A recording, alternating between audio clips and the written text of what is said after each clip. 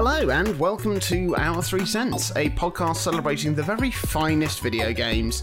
My name is Jonathan Dunn and I'm joined by two friends. A childhood friend, Chris Dow. Hot mustard butter. And my adulthood friend, Minty Booth. Don't be a Nazi. And we are discussing our all-time top 100 video games. This week we have our number 57s. Yes. Chris's lucky number. But before we do that, let's take a trip to Wall Street and place hundreds of thousands of dollars on different stocks alongside several other Quiznesmen. The score is 21-19 to Chris. Yes. Can Minty pull back another one? I hope so. In Blizzard's hack and slash Diablo, the first boss in the game is A demon, B, a giant skeleton, C, a butcher, D, a mutant rat. B, I'm just going to guess. I think it's a giant skeleton. Neither of you are correct. Oh. You can have another guess. A. Giant rat. Neither of you are correct. Oh. The point is going to go to the person who can correctly remember what the other option is. Butcher? Chris gets the point. Was that who it is, or what it is? Like removing a piece of shit from the underside of your shoe. Chris, you scraped it. Like a fart scraping past a lodged shit. It was unsatisfying and, quite frankly, stank. A grubby point. I apologise. What have we been playing this week? Oh, you know me. Dragon Quest? Yep. Chris, what have you been playing this week? I've played a bit of Rocket League on the Switch. Never played it. Have you not? It's very good. No, football with cars. It's very good. I don't like cars. You have a car, hypocrite. Like when it first came out on the PS4, I played it a lot with Tom, my brother, and there was kind of a period where we played online quite a lot together and weren't very good, but we enjoyed the experience anyway. And at some point, I picked it up on the Switch and not really remembered to play it as I am wont to do. Yeah. But I put it in a couple of days ago. It holds up really well. It still plays just as nicely as it did, and it's just really good fun. Like we played together. You know the what's it called, the Volta mode in the new FIFA. Oh yeah. That kind of fast paced. Is it 5-a-side in that? Can be 3, 4 or 5-a-side. But in terms of that kind of more zippy like style of football, Rocket League feels like that because you're using cars obviously to dribble balls and fire it into nets or whatever, but it's a lot of kind of playing off walls. It's a lot of kind of like quite scrappy challenges and tackles, but it's a really good game. And I was put off for a while because it's moved to essentially use like a season-based live service type thing, almost like Fortnite, where you unlock rewards as you go for experience over the course of X amount of weeks. But if you just approach it as just something that you can pick up for an hour, play a few matches and just have fun for what it is, I think it's still at its core a really, really good game. And it's nice that the developers have kind of done as well as they have off the back of something that I know they struggled to get off its feet initially. And now it's played by millions. Like it's a huge deal. If people haven't played it, I would absolutely recommend giving Rocket League a go because it's really good fun. Might do it. Might not. We'll find out.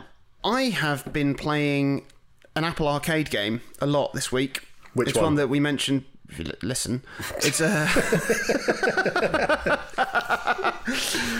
it's one that I had played a little bit of, and you spoke in depth about the other week, Chris. It is Grindstone. Oh, it's good, isn't it? It's very, very good. Yes, it's incredibly satisfying to play. It never feels too challenging, but it occupies my brain enough to make it fun. Nice mix of puzzle and sort of action. It's just really good fun.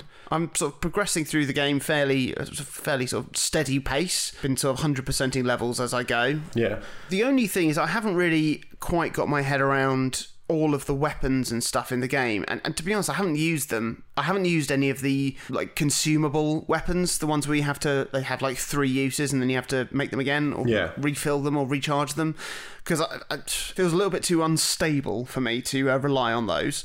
So I've just been using the ones that are kind of the constant ones, and I haven't been found wanting on any of the levels for lack of them. And It's just so refreshing to play non-freemium games, because it's the sort of game where it could have very easily been just a regular free-to-play game and you need to pay, 99p to carry on the level, or you've got to recharge this and premium coins this.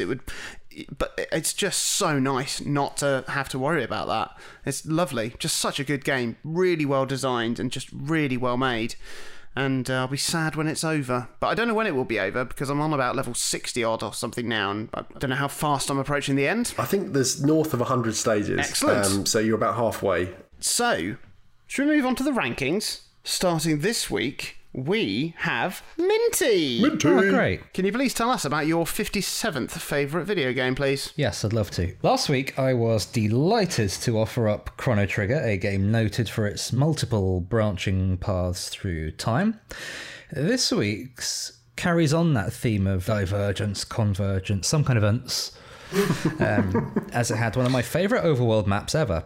It's full of secret endings and branching paths all across the landscape, which made not only completing each level fun, but also made the overworld map itself a kind of level, like a puzzle that you had to fill in. That's nice. Yeah, thank you.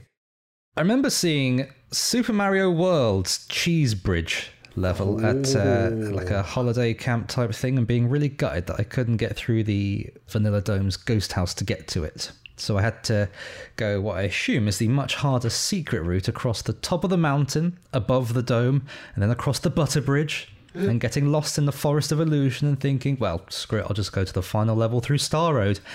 But then every Star Road level had a secret exit, so then I thought, well, I have to see where this secret exit takes me, and then it takes you to the special stages in the game, which are pretty hard, especially when you consider that the idea of the challenge levels and Champions Road, they weren't going to be a thing in Mario games for about maybe 15 years. So after you beat the special stages, all the colours are messed up, and the piranha plants are now pumpkins, the Koopas have massive Mario masks instead of shells, and wow, every time you think that you've seen everything this game has to offer, it'll pull something else out. Reasonably varied bosses? Yes. Bossies. Bosses.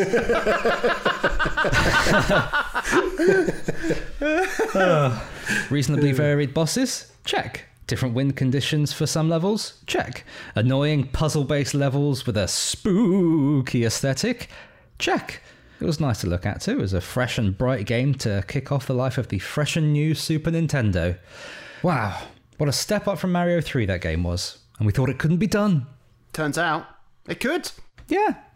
In a way. It's good. It's a tasty game. You only played it recently, didn't you, Chris? I did, and that makes it all the more fresh. So when Minty's describing these kind of pathways, I have been through them quite recently. And I'm sure, like I mentioned at the time, if I'd played this when I was younger, and not obviously in the last few months, it absolutely would have ranked quite highly on this list.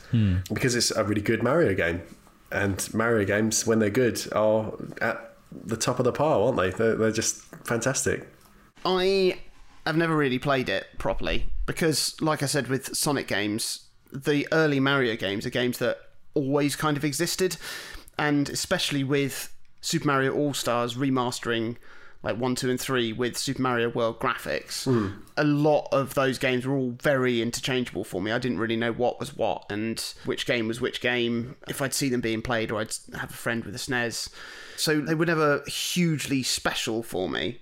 I mean, it is a game that I've jumped back into several times when it's been available on virtual consoles and ports and all of that sort of thing, and I've had a fantastic time. But I really would love to set aside some time and properly lose myself in that world. Is it a game, Minty, that you come back to like Mario 3, or is it not? It's not as present as Mario 3, but it's certainly present today. Yes, and it's still a very enjoyable Mario game, even though I don't play it as much as I think I should. Yeah. There we go. What a Super Mario World. Ah, yeah. Chris. Yes, hello. What's your 57th favourite video game? It's your lucky number. Is it your lucky game? I can tell you what, Chris. It's your lucky day. Oh, lovely. I'm going to start with a Nintendo reference before I transition into what this game actually is. One thing I really loved about Splatoon when that came out on the Wii U is how Nintendo rightfully decided that having kind of screaming adolescents in like a team-centric, family-friendly game would make it utterly toxic. and they just stripped out all voice chat. Like it just never existed, and it made the game so much better for not having that direct line of communication. And even in Splatoon 2, I think you can talk to people, but only by way of like a really convoluted app on your smartphone that connects to your Switch or some garbage. So it's still better to just ignore it.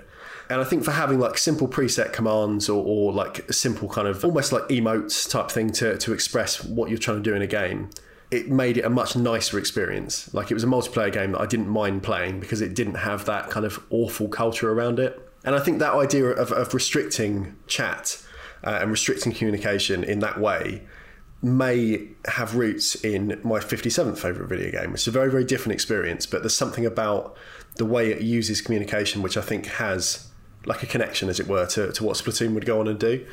My 57th favourite video game is Journey, which I originally played on the PS3. Ooh. I suppose it's really hard to describe on paper. It's a multiplayer game, but it's not really a multiplayer game, but it's a kind of multiplayer game. And it's more an experience than it is kind of a traditional video game. And at its part, it's essentially asking you to guide a cloaked, scarved figure on a journey, I guess, like in its most obvious way. And it features a really strange online system, like I kind of alluded to, whereby other players may join your game at a similar point in their own individual journeys. So they could be in a similar area. The game would kind of realise that there's kind of two games running at essentially the same pace, and then they could appear alongside you. And the connection to Splatoon is that your only method of communication with that person is just your physical movement in the space, and you have a button which you can use to whistle or kind of sing, like let out kind of like a call, as it were, that kind of helps alert other players in the area that are sharing your world to where you are, like alert them to your presence. And although you can fly through the game essentially solo in like about 2 hours, it's not a long game, I can almost guarantee as soon as you realise there's other real people in the world moving alongside you, moving forward towards like a shared goal, your approach to the game just changes immediately. So you start off very kind of singularly thinking, okay, I can see the summit, I know where I'm walking towards, off we go. And then as soon as you notice there are other people that are clearly not NPCs, they're actual real humans, the way you approach everything you do in the game changes completely. And I mean, like anecdotally, I remember the first time I played it, I picked it up as soon as it came out on the PS3 because I kind of heard good things about it. There's a section where you're kind of somewhere towards the end of the game where there's kind of, it's a snowy area, you're hiding behind little kind of like columns, anticipating snowy gusts that will hit you and knock you off course, trying to sort of make good progress but not get attacked in the way, because there's also kind of aerial threats to consider. And in this point, like just for the visual style, it's a game which is, it can be surprisingly savage, especially when viewed in contrast to how kind of soft the visuals are. Like there are kind of real tangible threats, which is a nice kind of contrast. But as I kind of thought that I spotted a little opening between these columns, I get a bit too cocky, I kind of run further on, get lifted up by the aerial threat, whisked into the sky. And as soon as I land, I run back to cover, and then immediately I'm just hammering the button to make my character sing. And it's because in that moment, without even thinking about kind of what I'm trying to do in that game, I'm trying to let the other people I've seen in this area know that I'm there and I'm safe. And it's very strange that, you know, they're in this journey with you, and there's nothing to be gained for playing it with someone else or playing it solo. But as soon as you're in a position where you've seen someone, you're constantly going through this idea of almost like a Marco Polo response, where you're hoping someone is calling back to say they're still there, or they can see what's happened, or they're going to come and help you or whatever. And even though you have no idea who's controlling the other characters in the world, you feel extremely connected to them. And it's a game that's essentially just about being there for someone else. And back in that game, like I run to the next point of cover. Again, I get caught, I land, I'm just one strike away from death. So I take the rest of the approach up this hill, like really, really gingerly, just kind of walking really slowly, like in kind of like a careful slalom. And then finally at the top, I see, shrouded in the snow, this other character that is calling for me as well, that I finally found them again, the person that I've made this ascent with. And it's hard to express how much relief you feel in a situation like that when you see the person you've shared this kind of experience with, this hardship, is still there waiting for you. They haven't kind of just forged on ahead. They've essentially done what I've done. They're pressing that button. They're trying to say, I'm here, and trying to call you forwards and help you along. And there will be times when you play when other people do press on without you. But there's also going to be times when you can start a game and essentially meet someone in the first area, and stay with them all the way from kind of the initial flat desert all the way to the mountain summit. And having that like idea of a single pervasive friend to take you through a journey is really something special.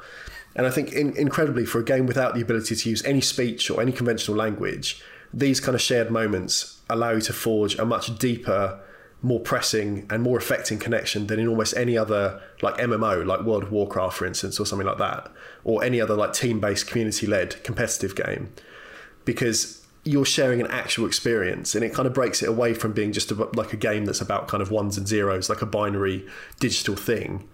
It's more that you are on an actual journey. You're having these moment-to-moment experiences. And I think in saying that, despite its name, Journey is a game about moments. And generally, I can't really stand multiplayer games. Like, I really don't play many at all. I know I said about Rocket League earlier today, but for the most part, I don't play a lot of multiplayer games. And yet the way that Journey introduces other players, almost like surreptitiously, kind of like secretly just sliding them into your game world, is an absolute masterstroke in creating like an accidental multiplayer experience. I mean, when I first booted it up on the PS3, I did so expecting that it was going to be like an artsy, sort of ethereal, spiritual experience, because that's what I'd read about the game going into it. But by the end of that day, I'd played through the whole thing 3 times, and I could barely even remember like the mechanics or the visuals of the game itself. Instead, it's just about this kind of human connection. And it's a game that, as long as the game world is online, as long as the servers are still running, I'd recommend everyone tries at least once, because if there's other people around and you get to have that kind of moment-to-moment experience, it's just like a big warm hug of a game. It's really, really nice to kind of experience that with someone else, even if you don't know who that someone else is. And I can't really think of anything else that works in that way. I can't think of many other games that have that same kind of experience where the person you're sharing something with is completely faceless, but you still feel very, very connected to them. And it's very, very special. And I don't think they've ever really captured that feeling again in their later efforts. What they called That Game Company, the developers of Journey. Yeah, their recent kind of like iOS game really kind of tries to trade on this idea of what Journey did well by way of like a weird free-to-play experience, and it just didn't do it for me. Yeah, it's not quite there. But Journey, very special. Give it a go. I agree. And I'm very glad that you explained the mechanics, for it saves me from doing it when I come to talk about it. It took me a long time to get around to playing Journey, and it was one of the first things I picked up when I got a PS4, because I finally had something I could play it on. You know, the first sort of 10, 20 minutes, I was just like, what the heck is this? This is not good. Like, what is this? And then an hour later, I was in tears because of how good it was. Because it continued to get very, very bad. Once I sort of realised what it was doing and how it was doing it, it became a very profound experience. And yes, one that I shall share my more detailed thoughts on at a later date. Ooh. As for now, I'm going to share my thoughts on my 57th favourite video game. Long-time listener Andy Smith is someone who recommended this game to me. I believe he recommended it to me because he was friends with one of the developers, and he was reminded of this game when I showed him the mobile game called The Impossible Game. Okay. Which was a brilliantly hard and hypnotic endless runner game where you play as a red cuboid bouncing and jumping through an increasingly difficult terrain. Now, I just sort of mastered this game and, you know, could beat it sort of fairly regularly. I was just showing off, showing him just how well I could do in the face of seemingly impossible odds. Anyway, this game reminded Andy of a game with a similar protagonist, a red cuboid who goes by the name of Thomas, who found himself in stark isolation in the beautifully existential puzzle platformer Thomas Was Alone. Oh. The basic gist of Thomas Was Alone is you are a small fraction of AI who gains sentience inside a computer mainframe. Along your journey of self-discovery to escape the mainframe, you meet several other AIs in the form of different coloured and different shaped cubes who have unique abilities. John, the tall yellow AI, can jump higher than Thomas. He's very eager to prove this.